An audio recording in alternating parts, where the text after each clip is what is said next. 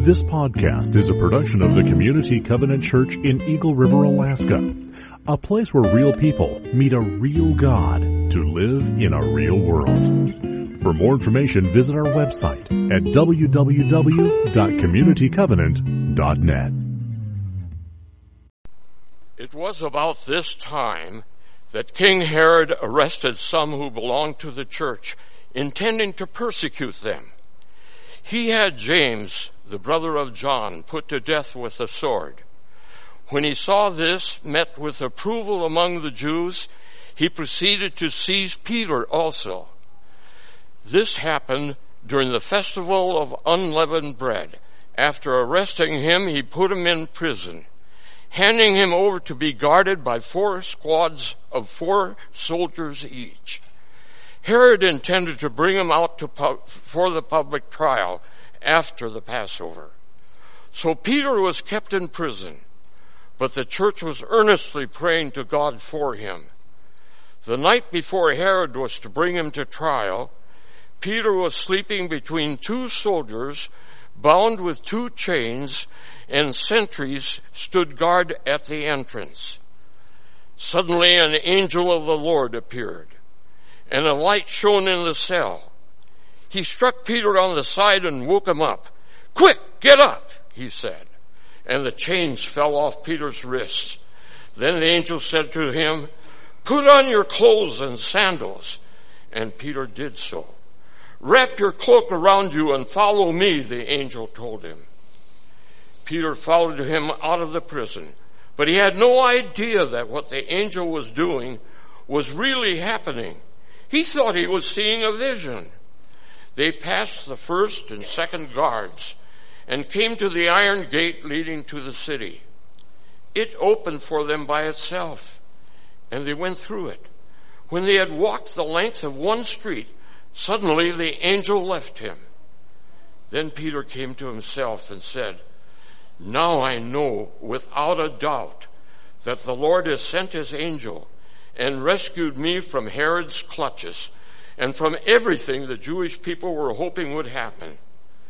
When this had dawned on him, he went to the house of Mary, the mother of John, also called Mark, where many people had gathered and were praying.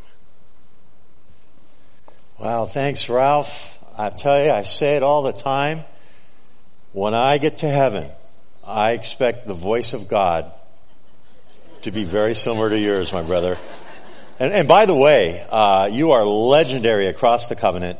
As I went to Midwinter Conference this past week in Denver as the gathering of the Covenant Ministerium, people were asking about Hank and Lil, Ralph and Gert, several times from the platform and in meetings and individually. People spoke about God's movement through the Covenant Church and through the people of Alaska.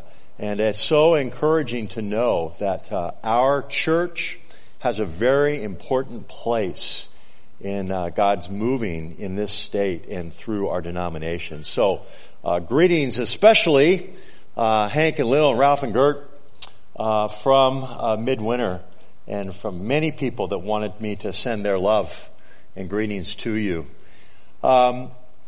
We've been in a series, The Spirit of Adventure, God on the Move, Then and Now. And of course, we're looking at the book of Acts, because in the book of Acts we see a healthy missional church. Healthy meaning pursuing Christ, missional meaning pursuing Christ's priorities in the world.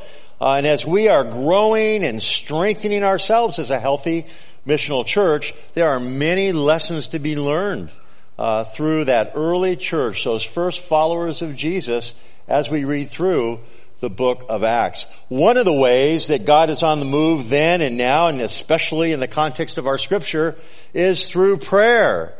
Do you know that God moves through prayer? Do you know that you and I get the privilege of participating in the movement of God as we pray, as we intercede, as we stand up for our brothers and sisters, for the activity of God in the world? We get that privilege of participating with Him. That's part of what it means to be on the move. that we move through prayer. You know, that's why we place such an emphasis on prayer in our church. We want to grow into prayer because wherever we go, whatever we do as a congregation, prayer is going to be foundational. Prayer isn't something you do in ministry. Prayer is the ministry. That's how important it is. And we see that here in our passage today. Have you ever had anybody tell you you haven't got a prayer? You know what? Man, when you hear that, get ready. Because that's the time that we really see God at work. And that's the case in our passage today. I remember one such time in my life. I was back in college, I think for the third time, through a series of life circumstances. I had difficulty completing my coursework, and I had several classes that I didn't finish. They were incompletes that later on turned to F's, and I had a declining, plummeting grade point average, and not once, twice, I was academically disqualified from the university where I was doing my undergraduate work. Okay? Confessions of Pastor Todd. No one said it would be easy. And I remember when I really sensed in my life that I wanted to pursue vocational ministry. I knew in order to go to graduate school, to go to seminary, that I had to finish my bachelor's degree. And so that was motivation. So they say a third time's a charm, so I went back. And I worked hard, and I was able to get mostly A's, a couple of B's, and raise my grade point average just to the place where I could graduate. Okay? And when I went to petition to graduate, I found out that in between the time that I had last been disqualified and I had re-entered the university, that the requirements for my major had changed. There was an old catalog, but then when I came back to school, there was the new catalog. And because I didn't officially withdraw, I just disappeared, right? When I came back, the requirement was I was going to have to graduate under the new catalog, which meant about 6 or 7 additional courses that I had to take. And you know what? I have to tell you, I was crushed. Had opportunities, wanted to go to seminary, was already involved in ministry, and had other ministry opportunities that were opening up to me that were really dependent upon my getting done with my undergraduate work and getting into seminary. And I remember I was sitting on a bench one afternoon, and one of my professors, Dr. Leslie DeMar, in the Department of Speech Communication at Cal State Los Angeles, where I was attending. Lori was also a student there. And I was sitting there, and I had my head down. I had just received word that I had to graduate under the new catalog, and I wasn't going to be able to graduate in the spring as I had thought I was. She said, "Todd, what's going on?" I said, "Oh, Dr. DeMar, I don't know what to do. You know, I'm back to school. You know my story. I've worked really hard, and I applied for graduation this spring, and it was denied because now they're saying I have to graduate under the requirements of the new catalog because I didn't officially withdraw." And mind you, now this is like 11 years from when I started. Okay? And she says, "Have you ever thought about petitioning the dean, the academic dean, to get an exception? Because she can let you graduate under the old catalog."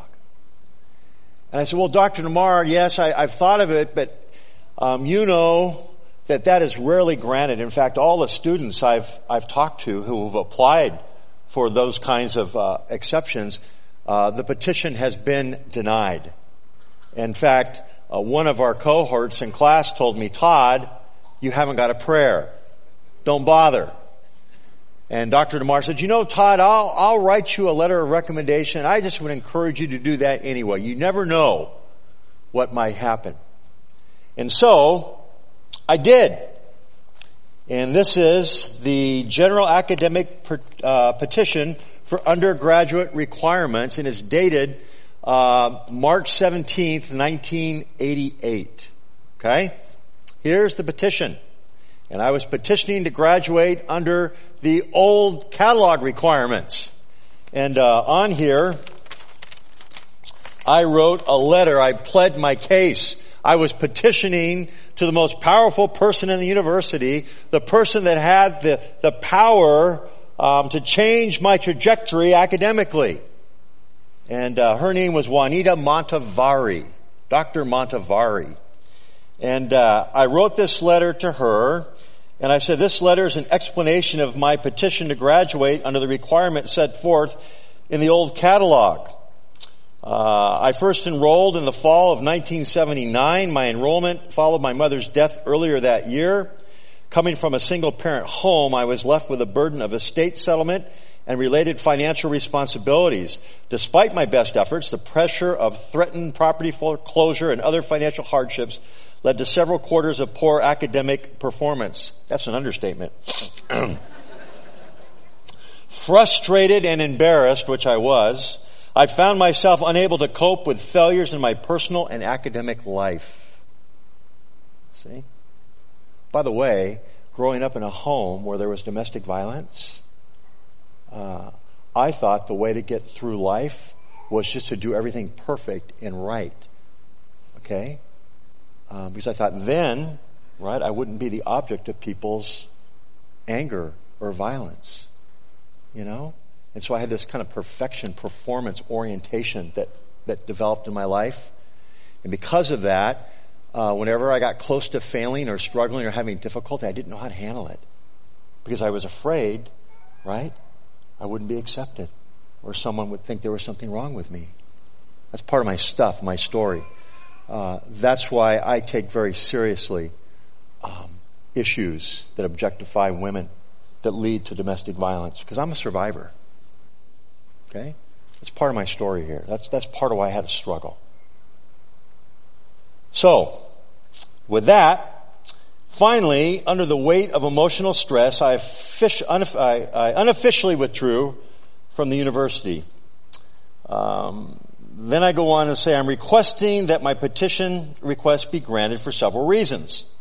And I go on to talk about the cost. And then finally I say that I'm presently being considered for a full-time ministry position. This position would be greatly enhance my ability to provide for my financial needs of my family, as well as allow me to save money. And so it says, my selection for this position is contingent upon my having a BA degree. If the petition is granted, I will be available to start work immediately. Finally, I believe the practical purpose of an undergraduate degree is to prepare a student for a professional career and or graduate school. My undergraduate studies at Cal State Los Angeles have accomplished both. Thank you for considering this. And so this is what I submitted with the petition. Okay? And I had no expectation that anything was going to happen, but I did it. After all, I didn't have a prayer. Well, I went and I made an appointment, and I thought it was important enough that I would hand deliver this to Dr. Montevari. And so I went into her office, right, the holy of holies of academia at the university. And there I handed her the petition, and I pled my case before her. And she said, well, you know, Todd, it's not my decision.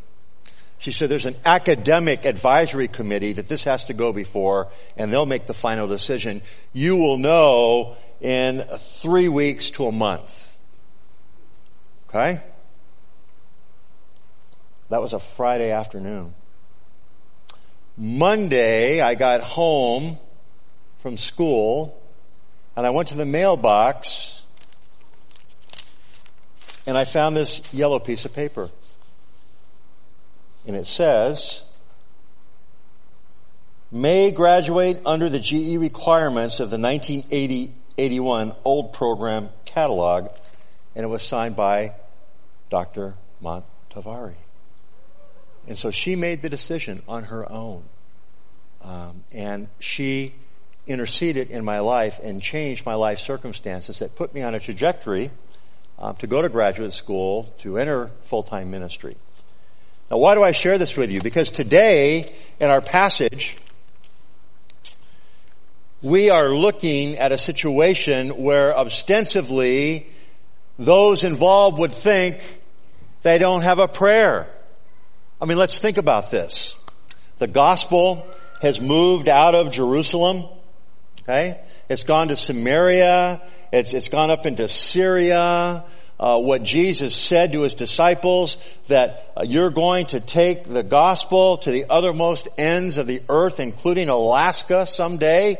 He meant that. You know that? He had Alaska in mind. It was happening. And as we were looking, beginning in Acts chapter 7 with the persecution of Stephen, all the way through chapter 11 of Acts, we're seeing this spread of the gospel. And it's now being acknowledged as no longer just a movement of Judaism, but Gentiles are coming to faith in Christ. And not only that, here's the cool thing. They're not having to become Jews to do it. But now Luke, in his account of the spread of the gospel, of the growth of the church, he takes us back to Jerusalem and to what's going on there with the Jewish Hebrew followers of Jesus. And as we begin our passage today, it talks about James. James was one of the original, 12 that Jesus selected. He was a brother of John. And it said that Herod, King Herod, had him put to death by the sword. Now, we know that Stephen is the first martyr in the Christian church. James is going to be, or is here, the first of Jesus' original disciples to be martyred. And it says that he was put to death by the sword. That's an interesting observation that Luke makes, and it has a real strong inference. The whole idea of being put to death by the sword goes back to Deuteronomy 13, 12 through 15. And in Deuteronomy 13, 12 through 15, it says, if anybody is guilty of teaching about a false god, they're to be put to death by the sword. And so Herod, based on that and his understanding of Jewish law, and to appease or to win the good graces of the Jewish people, have James put to death by the sword. In other words, that Jesus was Messiah, Jesus was the Christ. Jesus was God incarnate, right? He had him put to death by the sword. And he used that to do it. It's interesting. We see James' death foretold by Jesus in Mark 10:39. If you have your Bible, you can just go turn to that, Mark 10:39.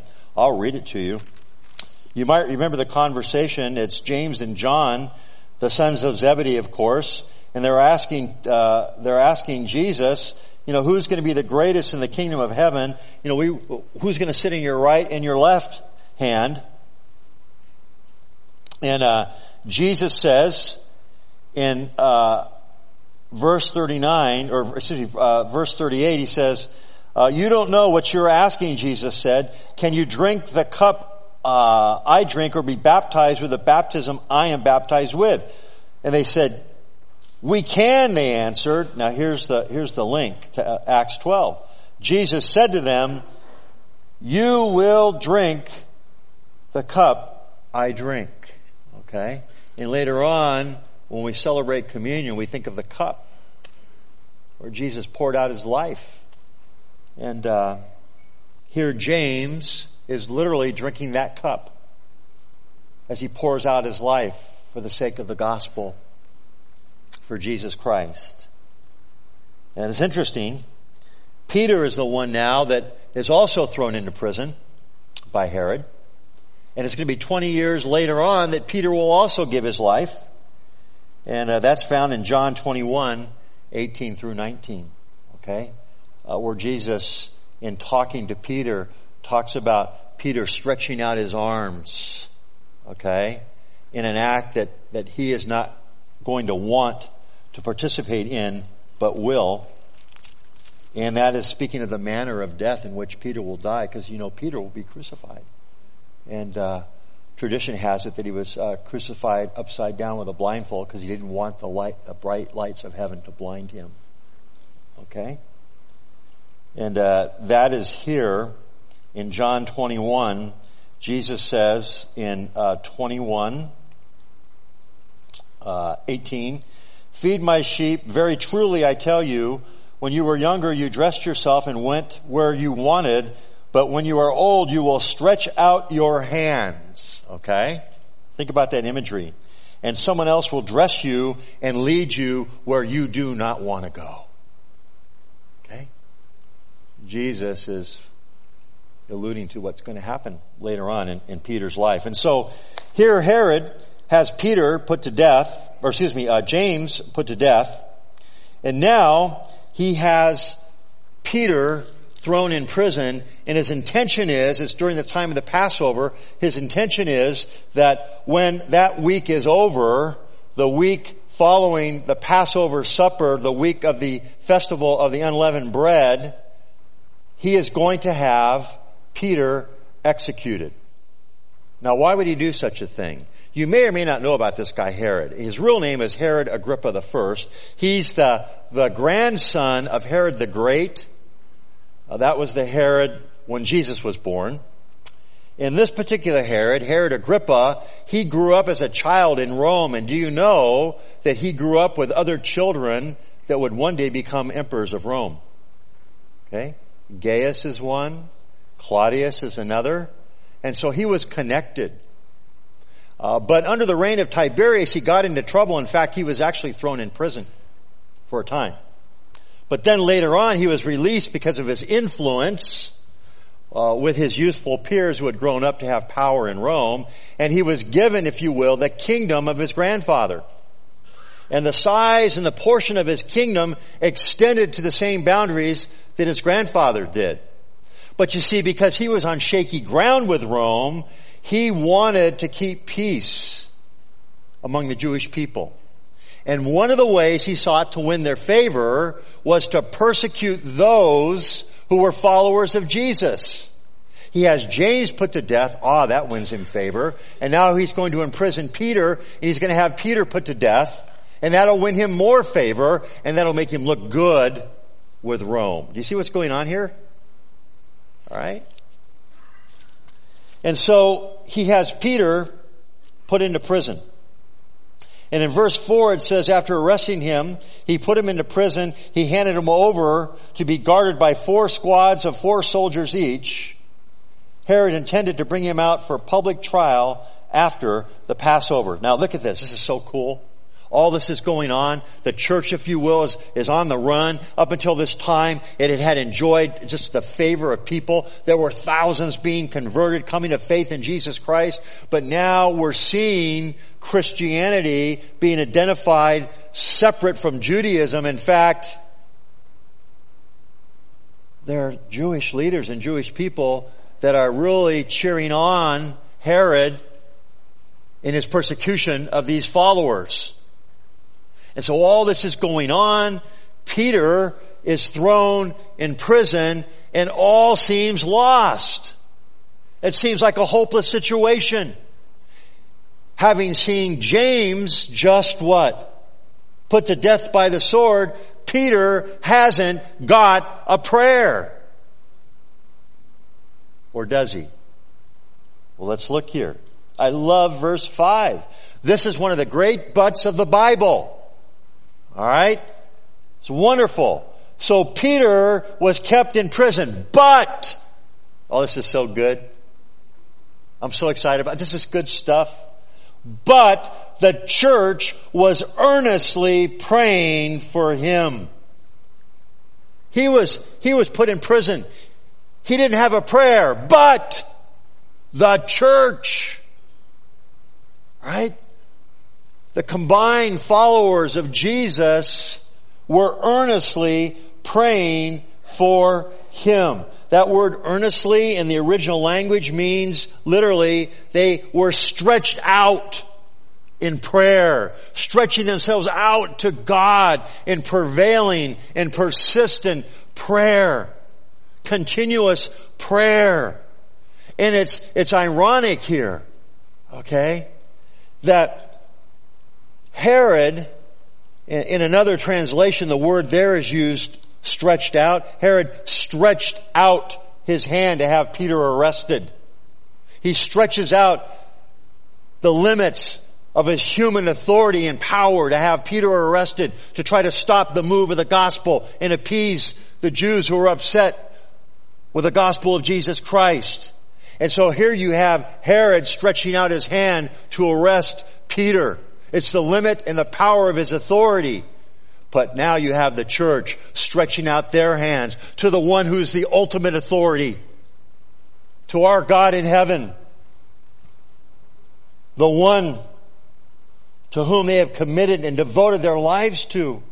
And in earnest prayer, they are petitioning. They're making petition to God on behalf of Peter. That is good stuff. In fact, it says it was while Peter slept that they were praying.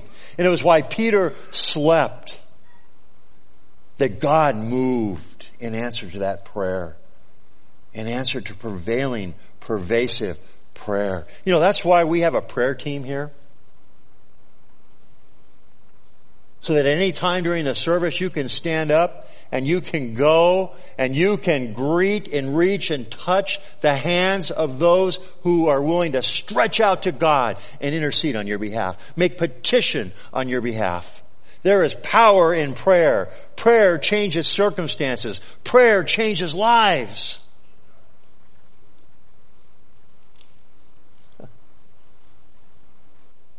And so here was Peter asleep, bound with chains between guards. And an angel of the Lord comes and releases him. And the scripture says he thought he was having a vision. It was as if he was sleepwalking. He didn't really understand or believe what was happening until he was led out of the city, to the prison, to the street.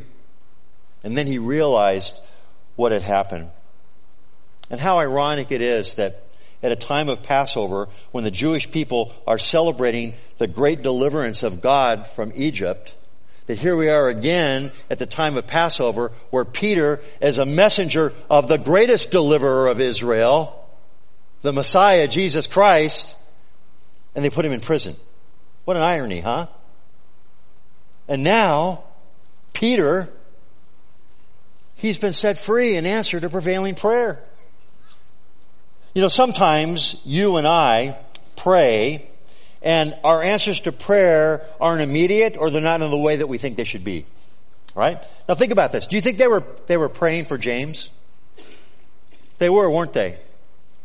But it was a different outcome, wasn't it? But here's the thing. Their prayer may not have resulted in James being released. I'm sure that's what they were stretched out asking for. But instead, their prayer resulted in a triumphant fortitude that God gave James. And somewhere in the midst of man's plan to stop the spread of the gospel, God intervenes, and in triumphant fortitude, James, yes, is martyred, but his martyrdom ultimately serves the greater purpose of the kingdom of God. And so even in that way, their prayers were answered.